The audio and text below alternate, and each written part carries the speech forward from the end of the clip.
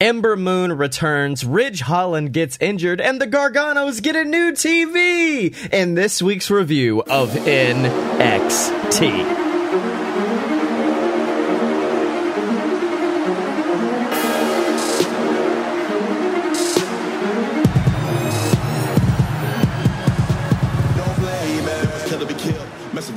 Well, after the genuine classic that was NXT TakeOver 31, I gotta say I came into this one with some pretty high hopes, and they didn't disappoint, but they also did not match TakeOver. Now, I will say, if we're just gonna jump right into it, it did match TakeOver in one match, and it was our opening match, Ciampa versus Kushida. After a little quick recap of TakeOver, this match began, and holy shit, I didn't realize how great Ciampa's entrance would look in the CWC, but it really, really does. I fucking love his music. The entrance is great. Kushida's entrance was great, and apparently the show was supposed to start off with Ember, but they were fighting backstage, quote unquote, and so that is why Regal said, open the show with that. I loved it. There was a lot of fire from both men even before the match began, so you could see Kushida like looking behind him as Ciampa is like chomping at the bit to get to him. It was really good. Honestly, if you'd asked me about this match happening a couple of weeks ago, I said, oh, it would have been a squash. It's to put over Ciampa as a big dominant force. No, it was actually very good, and I loved it because it showed Kushida can do a good match even when he's the underdog, because the match at TakeOver, he definitely didn't seem like the underdog. He definitely just seemed like an ass kicker who was hell-bent on destroying Velveteen Dream. But in this one, he definitely seemed like the underdog. Ciampa had a lot more viciousness, but it was still really good. It was still a quality match. Like, they opened by saying this is a TakeOver quality match, and they were right. And to be honest, there was like a kick, there was a drop, there were multiple moments where I just went, fuck, in this match, because it was vicious. It was very, very good. I loved it. It was TakeOver worthy. And then, of course, Velveteen Dream ruins it, tries to attack Kushida with the cast on his arm, and instead hits Ciampa. I like this because Ciampa gets a victory to push him towards a possible title match in the future, while Kushida can continue to beat the shit out of a pedophile, allegedly. And that makes me really, really happy. It was a good match overall. Then we go to commercial, come back, and Ember Moon is in the ring looking better than she ever has and ready to go. I never really pinned Ember as a promo person, but this was a great promo because it seemed natural. It literally just seemed like they gave Ember, the person, a microphone and said, hey, go talk to them. And it was really good. Even when she had to say cheesy shit like, I now do Ember's Law, and Ember's Law means I'm not getting pushed around anymore. She was like, this is cheesy, but here's what it is. It was really good. And then, of course, delivered the quality line, Mama wants some gold, baby. And as she said that, Io Shirai's music hits. Io comes down to the ring. We get a great stare down. Then, this is my brutality! Rhea Ripley comes out. We now have 3 people all vying for the NXT Women's Championship. And right before Ripley can get going, Raquel Gonzalez and Dakota Kai attack because we need a main event. And if you've got a returning person, it's good to put them in a tag team match just in case. And I love that during the attack, Ember went to save them and Io just watched, which kind of adds a little bit of fuel to the fire, a little bit of extra to the storyline. So our main event is going to be Raquel Gonzalez and Dakota Kai versus Ripley and Ember Moon. And I will be honest, I love the fact that in NXT, a women's main event does not have to be a big deal, because that certainly happens in WWE every single time. It's a women's main event. Oh my God, women are main eventing. What? This is amazing. Meanwhile, here they're like, yeah, that's the main event, because that's what deserves to be the main event. Like, I love that. That's so refreshing compared to where wrestling was just, 5 years ago, that now just casually they can be like, yeah, the women are main eventing. They deserve to main event. So now we get a shot from earlier today where Drake Maverick arrives at the arena, and this is my first time actually seeing Killian and Drake together, and they're really, really fun. Dane's just this big, scary Shrek of a man, and Killian and Drake Maverick's just this happy, peppy little spitfuck who dances around him, and I love this storyline because they're not being shot to the moon. They're not being shot up as a big storyline. It's just, hey, here's a fun tag team dynamic going on. It pushes Dane, it pushes Maverick. I like it. Back from commercial, we get an EO interview where they basically say, why didn't you help? And she said, Rhea Ripley is not my problem. Ember Moon is not my problem. The title is my problem. And then walks off. Very short, very simple, very good. Then we get a promo from the Undisputed Era. It kind of reeked of generic WWE babyface, which I didn't like that much. I kind of wish there was a little bit more of that fun family kind of dynamic that UE usually has, but it was, I understood they had to be serious. Kyle just lost the title. Ridge Holland just beat up Cole, and of course Cole, I don't know if this was makeup or what, but Cole had a black eye. Cole looked beat to shit, and then ends by saying, Ridge Holland, you are a dead man, predicting the events of later that night. So we go to the ring. We get Everrise, a.k.a. 3.0, 3.0, one of my favorite tag teams from Chikara, taking on Dane and Maverick. Drake earlier teased, I've got us new entrance music. And it is this cheesy Justin Bieber beat with whistling over it. It's fucking hilarious.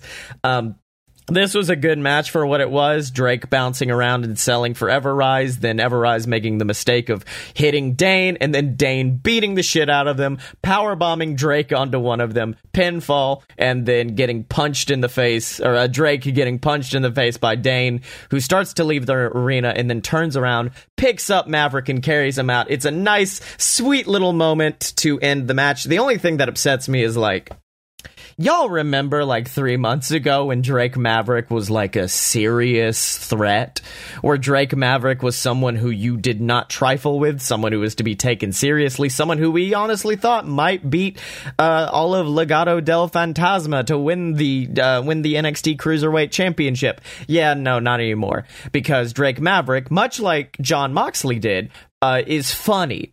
And if you're funny in WWE, that's your thing. It doesn't matter if you're an amazing cruiserweight who can bring so much intensity and emotion to everything you're in. If you're funny, you the funny guy now. Ha ha ha. Don't matter if you're a 20-year veteran like R-Truth. Funny guy. Ha ha ha. And now wait, I will say R-Truth deserves that spot because he is the funniest guy. But yeah, it was a good segment. I liked it. I just wish they did something more with Drake Maverick. Now we get a video package from Tony Storm, who basically said, for the last 10 months, I went to Mexico to be a better wrestler. And yeah, sure. I love Tony Storm. This is a cool video package. But I don't understand, every wrestler promo ever like this, where they're like, I had to go away to learn who I truly was. It's some Rocky montage. But, it's never I went and I trained in MMA for 8 months and now I'm better at wrestling. It's always just I traveled to the land of Ethiopia and I worked with a shaman who blessed me with wrestling energy. It was kind of crazy, but I love Tony Storm. She's like Kip Sabian, but better. Actually, there are numerous times I compared some of the people in NXT to AEW. My bad. I'm sorry. It's not a war, but also I just like to compare people. Now, I love back from commercial break. We get a WWE Did You Know, except it was Johnny Takeover. Did you know? Johnny has appeared in over 20 Takeover events. It was great. It was a nice little play on the main roster. And then we get a segment between the Gargano family. They're in tracksuits, lamenting how terrible Takeover 31 was for them. And then they all forget it because they get a new TV. Johnny looked so happy. It was from Indy Hartwell, sent it to them. And of course, Johnny went from, what's she ever done, to, I love her, within the span of 5 seconds. It was a great, fun segment. I love these dumb little heels. I love the family dynamic. It's something I may steal in the future for JXT or JWF. I don't know. So now we get Leon Ruff taking on Austin Fuckface, aka Austin Theory. And I will be honest, I was afraid this was going to be a full-out squash because Leon Ruff is a little bitty fella. No, he's amazing. Leon Ruff was very clever. Hurricane Rana roll up within the first 5 seconds, got a 2 count on him, flipping around the ring, avoiding all of Austin's bigger moves. It was really, really good.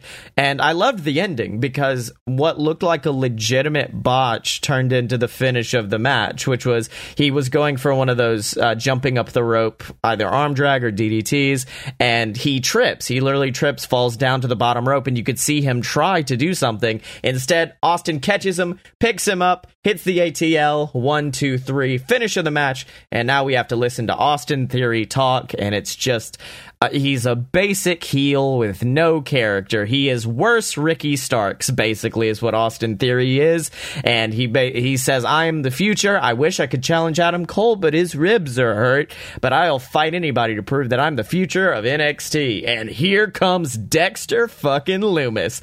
I don't know what Dexter Lumis's whole deal is. I know he does art, and I know he was a serial killer in TNA, but outside of that, I don't know. And in my opinion, this should have been a 1-segment squash, put over Lumis super hard as a vicious beast, but it was 2 segments. It was really weird. Like, it was technically sound, it just didn't connect for some reason. These 2 guys just, I don't know if it was them together or what, because, like, I also realized Lumis's moveset doesn't fit him as a character because he's a weird, kooky, murdery, possibly serial killer artist, and yet he wrestles like a normal dude. Like, he's a beast of a man. He doesn't even wrestle like a beast. He wrestles like a normal person. And I'm like, no.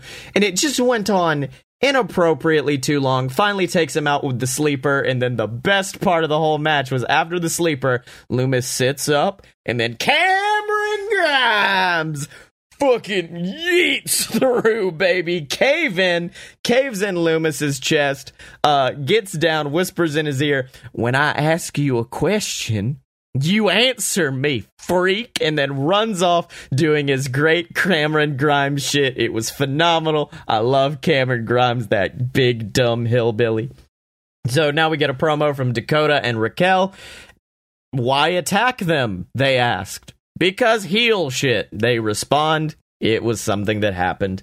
Now we get a prime target, which is essentially, hey, we had a fucking really good match at NXT TakeOver. We should talk about it. So they talk about that. They discuss the fact that Finn's jaw is broken, but apparently they're playing it up a little bit more than they should be, I guess. And then Kyle is apparently indefinitely out because it was a vicious fucking match, so you want to sell that. Unlike certain other companies that were like, you had a vicious match, but now you're just going to be wrestling a normal match this week. Nah. And then the best line of the promo came from Finn, who said, people have been asking, is this title reign going to be as good as the last? They just got their answer. Very good, very definitive into it. Finn basically saying like, hey, you remember when NXT was really fucking good? It's about to start being good again. And that makes me very happy. We then get a promo from Ridge Holland, who shows up in a Mercedes. And he said, last week, I didn't have a Mercedes. Then I attacked Adam Cole. Now I have a Mercedes. So apparently a lot of people are going to be beating the shit out of Adam Cole because I'd like a Mercedes. And apparently that's all it takes. Beat the shit out of Adam Cole. So later commentary explained like I think he may be working for somebody, which is good because then the storyline can continue without Ridge. You know, if something might happen to Ridge, causing him not to be in the storyline anymore. We come back, we get a Damian Priest promo. He's just a fucking cool guy that likes to party. That's it. That's all. He's like, I had a cool party, and then if you want to fight me for the title, do it. Then you're gonna lose. I'm cool as shit. That's it. Like, Damian Priest is the most I've ever felt like this dude is cool, but also I don't like him. I don't know. So now we get a match, Ridge Holland versus Danny Burch. I didn't know Ridge Holland came out with a fucking beat stick, just ready to punch motherfuckers with it. And that's, of course, where commentary says that he got paid off, allegedly, and this is just a big boy punch fight. Just a lot of big boy punching happened. Very, very vicious, very, very brutal. Ended very quickly, which was good. It put Ridge over as a dominant beast. It put over Danny as well, because Danny got in some very good shots. And then afterwards, Ridge made the mistake of kicking Danny Burch in the head. And then we get another big boy fist fight. Then Oni Lorcan comes out and we get another big boy fist fight. Oni leaps onto Ridge, and then Ridge spears him into the ring apron. And just this, he breaks his leg. It's what happens. Actually, I don't know. They've not confirmed what the injury is, but yeah. Oni jumped on that motherfucker and every single referee at once, like they were in D-Generation X, just held it up like, it's over. It's over, baby. Do not attack him anymore. He is Dunsky. So we go to commercial, we come back, because it was a very rushed go to commercial, by the way. I wonder why. Come back, the Garganos are watching the TV, and it appears that Indy Hartwell has put a USB stick in there. And on the USB is basically video of all the times that Indy saved Candice during the Battle Royal. Apparently, the Garganos are going to have a nice little wrestle baby, and it's going to be Indy Hartwell. And I love this, because it's one of these things that you don't notice while watching a Battle Royal. There's so much going on, commentary's not focusing on it really, and it builds a story in secret. Like, you can go back and watch that Battle Royal and see when this happened and be like, oh, I'd never noticed that. It's very cool. It's very clever. Then we get a Thatch Can class from Timothy Thatcher, who is the scariest motherfucker in existence. And I have read about this before. This is my first time actually watching one, because I'm bad at watching NXT. I thought this was a goofy segment, because describing it is very goofy, because it's called Thatch's Thatch Can. No, it's just like this grindhouse video of Timothy Thatcher beating the shit out of someone while screaming about life not grinding him down. Holy shit. It was vicious. It was brutal. It was very, very good. And oops, Holland's injured. He's out. He does the dumb little thumbs up thing that everybody has to do when they get put on a stretcher, I guess, and he's out.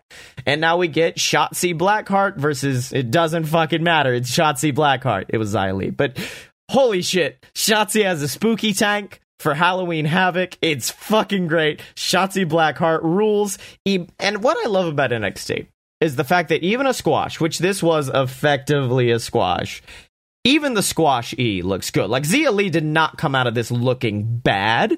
It's just Shotzi came out looking like a dominant force. It was very, very quick, but a very fun, quick-paced match. And then after the match, Boa comes out, hands Xia a letter, and she rushes to the back. And it's a fun little mystery we have to wait until next week to find out about.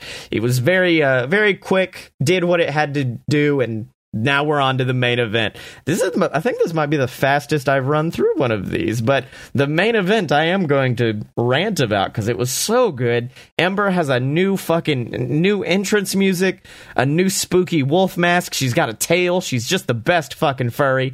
And I love that they let her open. They did not hold off on the hot tag to get Ember in. They let her show off immediately that she has not missed a step. I will say it right now, she has a better bottom rope tope suicida than Darby Allin, because Darby just kind of throws himself at the ground, but hers actually looks like a real one. It was very, very good. Rough big boot to Ripley, sends her to the floor, and then the commercial break happens. And big surprise, the heel takes over during the commercial break. That happened twice tonight, the heel taking over in the commercial break. And I'm sitting here like, there are easier ways to show this, y'all. That's a very lazy way to be like, the match changed while you were gone. We don't know what happened. We come back. Ember gets the hot tag, and then it's not an immediate finish, which I liked. It gave Ember even more time to wrestle. Dakota Kai now has probably one of my favorite moves of all time, the chiropractor, which is just a fucking flipping backstabber. It is vicious. It is like a even more vicious version of like a Canadian destroyer. It is great. I loved that. Ripley was taking some massive bumps throughout this match, and then Ember hits a fucking sick power bomb, and now I will say this, Ember is now, and the NXT women's division as a whole is now perfect, I think. Like, they are right where they need to be, and Ember is also fixed one of my least favorite things about her, which is the fact that the Eclipse is a phenomenal move. That it's almost like Morrison's Starship Pain. It's very beautiful to watch, but also it's very easily fucked up. And it's because of the way she sets it up. She has to do a corkscrew flip over their opponent while grabbing them by the head to hit the stunner. Instead, now Ember has them kind of stand to the side, so she still does the corkscrew, but it's out to the side so she can kind of gauge where her opponent's head is at. Makes it easier for her to flip into it. It's vicious. It is an amazing, it might be my finisher of the year if she can keep hitting it as well as she did onto Dakota. And Dakota also sold it like a fucking champ. It was a great match, great ending to NXT. And then, of course, at the end, we get a nice little face-off between Ripley and Ember, setting up possibly a number one contenders match in the future between those two. And I'm super hypey about it. This was a good episode of NXT. I'd probably give it a 3 out of 5, maybe 4 out of 5. I don't know. 3.5? Maybe. I like the other two. I have like clever names for my rating systems, and then this one I'm like 3. I don't know. Yeah, it did what it was supposed to do. It wasn't like AEW. It wasn't a holding pattern. It brought back new people. It introduced new storylines. It kept a lot of storylines going in intriguing ways. So yeah, I'll give it a 4. I'll give it a 4 out of 5 because it did better than AEW in that respect. It did better than Raw in every respect because Raw is so fucking bad, y'all.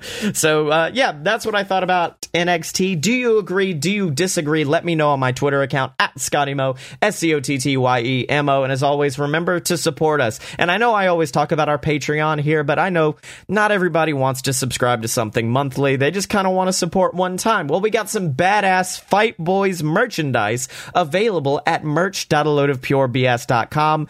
They are phenomenal. They are all designed in-house. I designed them myself. All of the compensation goes to support the BS network, and it would mean the world if you would support us over there by picking up some badass merch. There's shirts, there's phone cases, there's masks if you want masks. They're all available there. And as always, remember to follow us on Twitter at Fight Boy Show, because when you're a fight boy, you're a fight boy for life.